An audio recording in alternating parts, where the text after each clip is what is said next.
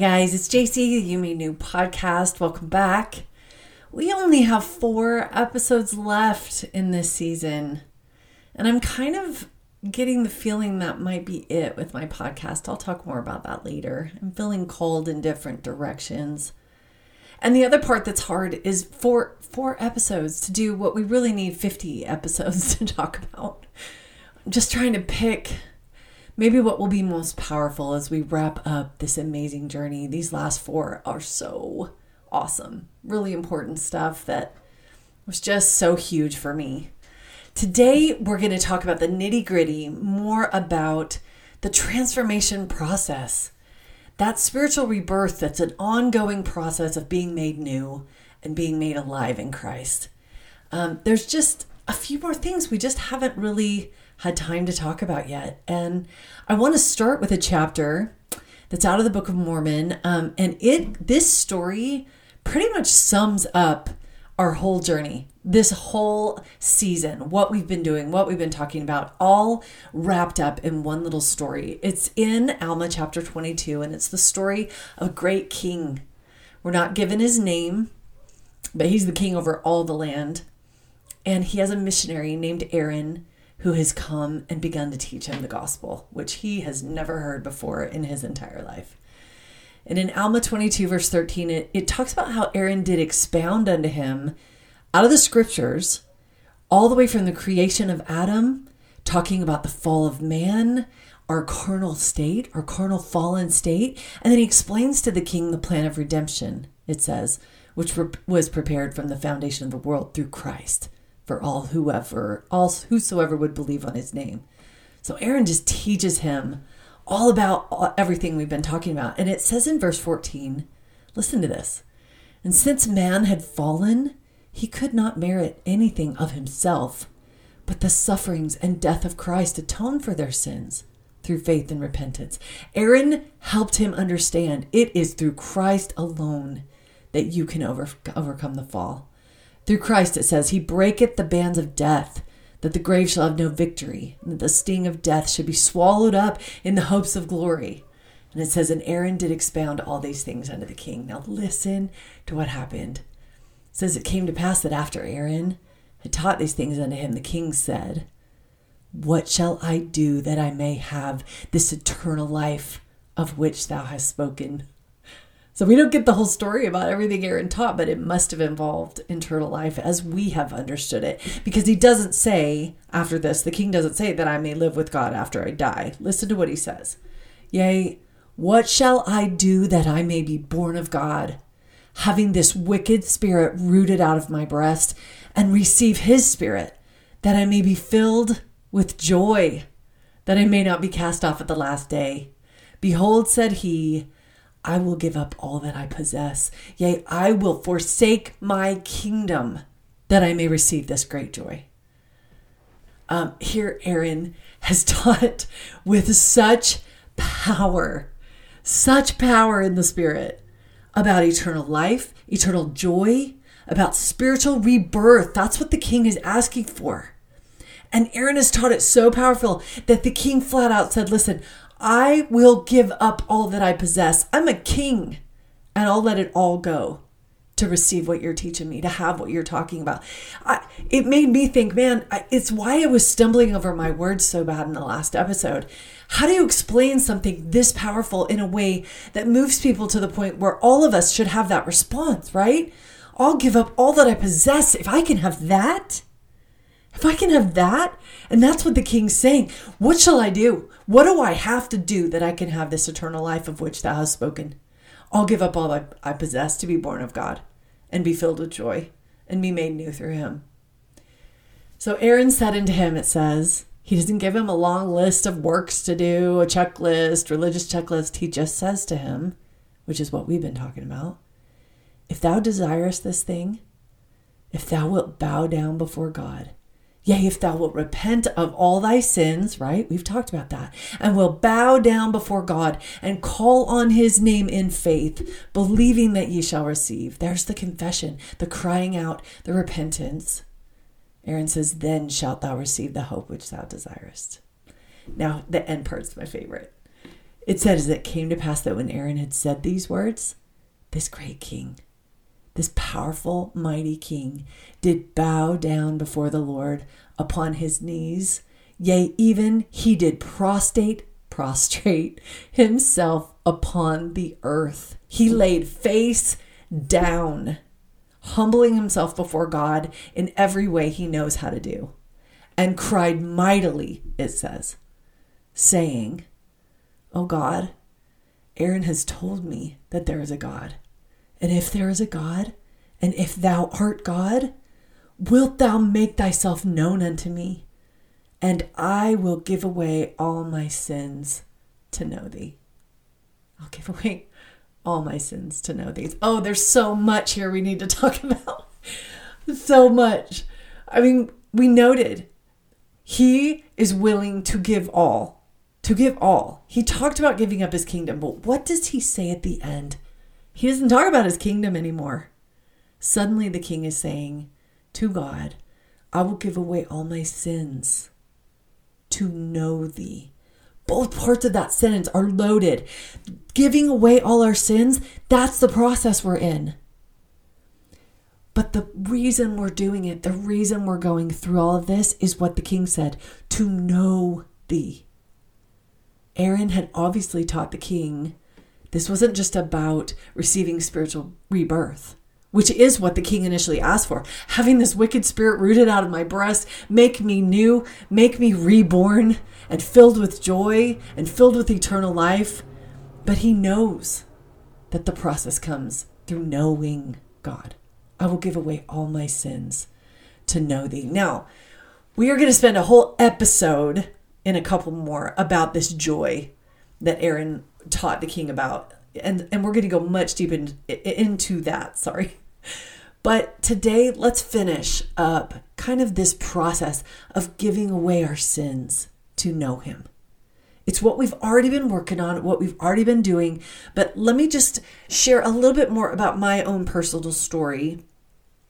We talked about it being a process, that it's going to be a lifelong thing, that some things are harder to overcome, take a little more time. I probably said this before, but it's kind of like peeling an onion, where one layer after layer after layer, where we're relearning an entirely new way of living and thinking and being. Metanoeo. Do you remember when we talked about repentance? It's a change of mind, thought, or thinking so powerful it changes our very way of life. So it's this onion peeling process. Now, I'm going to use a scripture really quick from 2 Corinthians that really, for me in my own journey, this verse hones in on exactly what it looked like for me. In 2 Corinthians 10, Paul is talking about warfare, spiritual warfare, battling. And he talks in verse 3 about how though we walk in the flesh, we don't war after the flesh.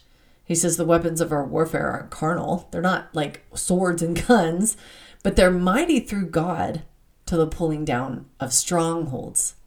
Man, those strongholds, picture those fig leaves and those hiding places and those escapes and that finger pointing that will not relent. It feels like a stronghold.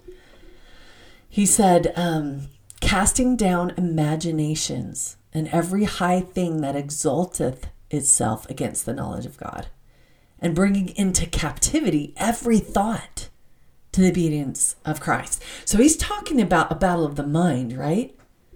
We talked about that a lot in season 2.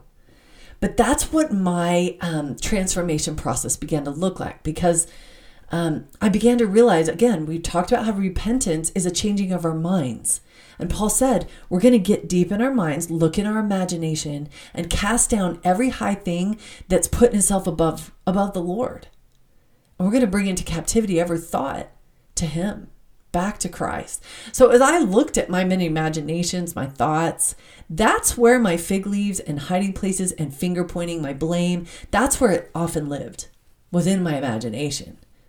So again, that's where this battle is going to continue to be fought. That's where this process is going to be focused, is in our minds. Because so many of our aprons, our escapes, they take precedence over the thoughts of the Lord. They do exalt themselves. Think of 2020, for instance, and how often our fear and anxiety exalted itself over faith in Christ.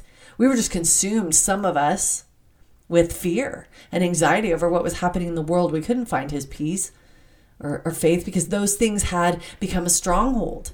And so this is a mental battle where we, like he said, bring into captivity those thoughts that try to exalt themselves over Christ, and we make everything obey and bow to him so that he is the ruler of our mind and our thoughts. How often am I consumed with insecurity, unforgiveness, all these types of different fig leaves that it makes me a slave to them because they consume my mind. And so we're going to continue with this beautiful relationship with the Lord, holding his hand, letting him walk with us every step of the way. This process of unlearning and relearning. I did a whole episode in season 1 on unlearning before I even knew this season was going to exist. You can go back and listen through that a little bit. A lot of different quotes on unlearning. You can't learn the new unless you unlearn the old. And so that's how we pick apart the apron, the fig leaf stitches of our aprons. It's how we leave our hiding places. We unlearn the old ways of living and relearn the new through the grace of Christ, through his help, through his empowering strength and truth and wisdom. So here's what I finally discovered as guys, I've been walking this path for many years and working through all of this. And I started to learn about myself, and I'm guessing you can relate to this. My unlearning ended up in 3 general areas. My fig leaves, my aprons, my hiding places, all of that fell into 3 general areas. It was either things or people or belief systems. Those 3. Now let me give you some examples of what I mean. So let's say I was feeling my spiritual death. I didn't call it that, but I was miserable or depressed or restless or ornery or frustrated or just feeling some kind of angst. One of those 3 areas was always the temptation. Satan will come in and whisper into my mind and be like, okay, it was things, people, or belief systems. So for example, JC, if you're feeling awful, focus on this thing. Focus on, eat some chocolate, watch TV, go buy a new pair of shoes, get on Amazon, buy something, escape into that novel, that new bestseller, get on social media, take a vacation. It was this thing that was going to fix it. That was the lie. Satan would just whisper and whisper, just focus on that thing. If you could just have that thing, it will fix it. The spiritual death, I, again, didn't call it that. It will fix your misery. It will make you happy. It will bring you the joy. And we all know the things never fix it. We get a little rush from our little new shoe spree, and then it's over. And we're right back in our spiritual death. So we know that doesn't work. Or he would whisper, focus on that person. Some other person was going to fix it. Get more attention from my spouse. Get him to change. That would make me happy. We've talked about all of this. Focus on controlling my children or my coworkers. If I could just control the situation, or if I could people please more and get more approval, get more validation, get more followers, somehow these people will fix it. Or the final way was just to follow this belief system. And man, there's as many... I mean, it's all the different ways our world tells us to find success and happiness. And it's all the titles of the self-help books. Here's all of the worldly belief systems on how you fix this. They don't call it a plan to fix our spiritual death. But there's all of these philosophies that are not Christ, but that are shouted at us. And we're told, follow this belief system, you'll fix it. Can you see my 3 areas? Things, people, belief systems. Run after these 3 things and you will fix it. And that's what I'd spent my whole life doing. Just hopping from thing to thing. And we've talked about this. You can see why this sums up our entire journey. Like, this is what my coping mechanisms look like.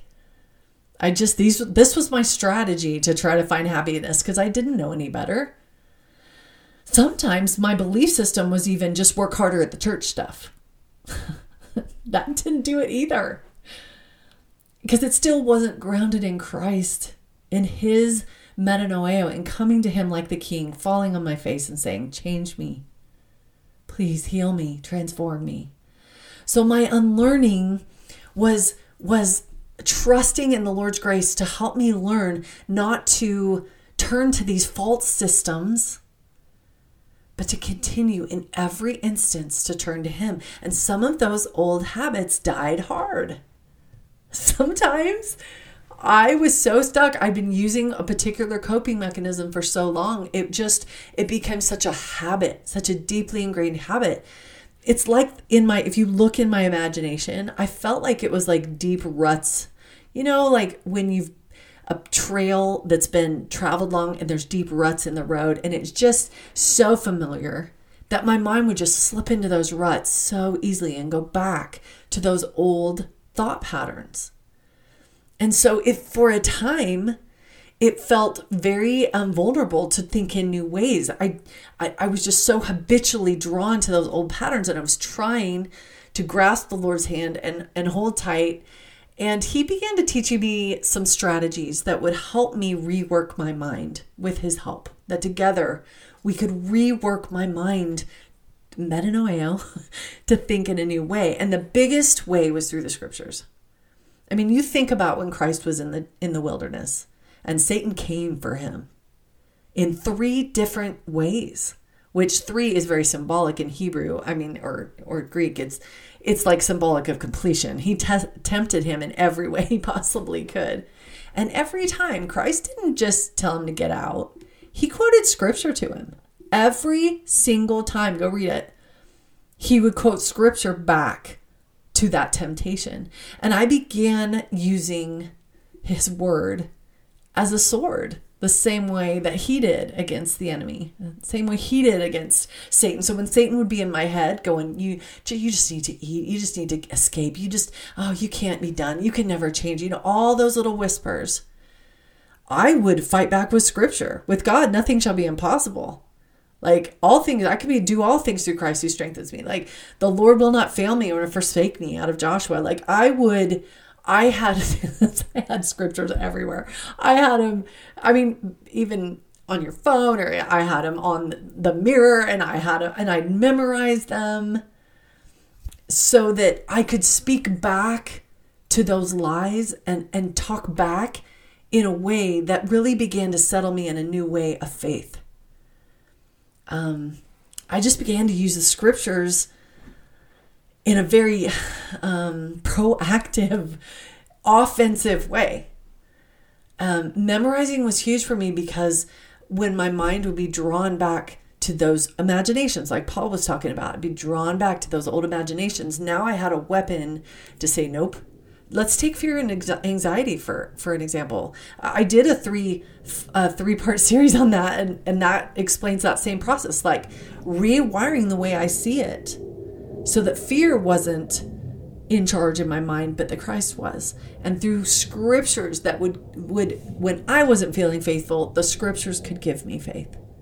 Those words could plant deep inside me and become my new normal way of thinking. It's like He could think for me through His word until I began to think in those patterns naturally. It's funny. I've heard people talk about using affirmations sometimes to be healed or more positive or to get themselves out of an old rut. But for me, I want to be very specific. This wasn't about personal affirmations. Like I can do it. I can me, like I'm amazing. I got this. If He's just going to help me. It wasn't like that. I'm very specific about this is about soaking in the faithfulness and power of Christ versus on that until it finally began to feel real to me. About His, not my greatness, His. I don't have any greatness. I'm fallen. I've got that natural man that's coming back again and again. And so the verses that I pulled out were the ones that would reinforce in my mind the power of Christ. I'm just sitting here thinking while I'm talking. I have 3 pages worth of these that I've gathered. And they're not linked on my website anymore, or they never have been. Sorry. I'm going to try to maybe find a way. Sorry, I'm thinking out loud. I'm thinking I may find a way to link that onto my favorites page, like a PDF of that.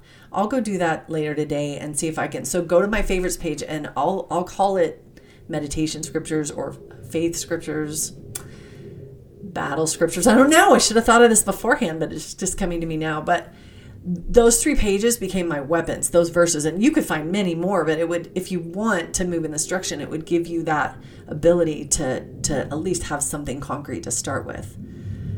To rework your mind with the help of the Lord. As you draw nearer to him and as you sense his presence with you and as you become one with him, he will think his thoughts in your head. And his strength will be in your head, and his wisdom, his truth, his grace will all begin to be in you because he is in you. And then the battle against those imaginations that for so long we didn't feel like we could overcome, suddenly you can see the tide. You can feel it start to turn. And then all of a sudden, it may be months later or years later where you go, I don't think like that anymore. Oh, wow. I'm so different. Sometimes I can't see it in the moment. It feels like we're not making progress on certain things. And we'll talk in the next episode about the really stubborn things. We've got to spend a whole episode on the ones, just the things deep in our heart, temptations, sins, habits, thought processes that just seem like they're not going to budge. That truly are strongholds, like Paul was saying in 2 Corinthians 10. These are strongholds that you feel like you're beating on, and they won't budge. And you start to go, what? We'll cover that in the next one. But for today, it's a new chance to use the word to start to be transformed and receive what the King was begging for. It's to give away all our sins, to know him. And we do need to offer all those to him. Let him peel that onion. Let him show us the layers and the thinking and the imaginations and the fig leaves and the things that need to be peeled off. And we will continue this process throughout our lives. But I'll tell you what, I'm a better warrior than I used to be. I don't give way to the old thought patterns like I used to. I'm changing in dramatic ways as I continue to seek him and stay close to him and make him my top priority. Oh, I hope that was helpful. You can always email me through my contact page on jcwhiteman.com if you have a question. Hopefully I can get that worked out today. If it doesn't show up on my favorite page, it means I couldn't. We'll see. But for now, thanks for joining me. I hope you have a great week.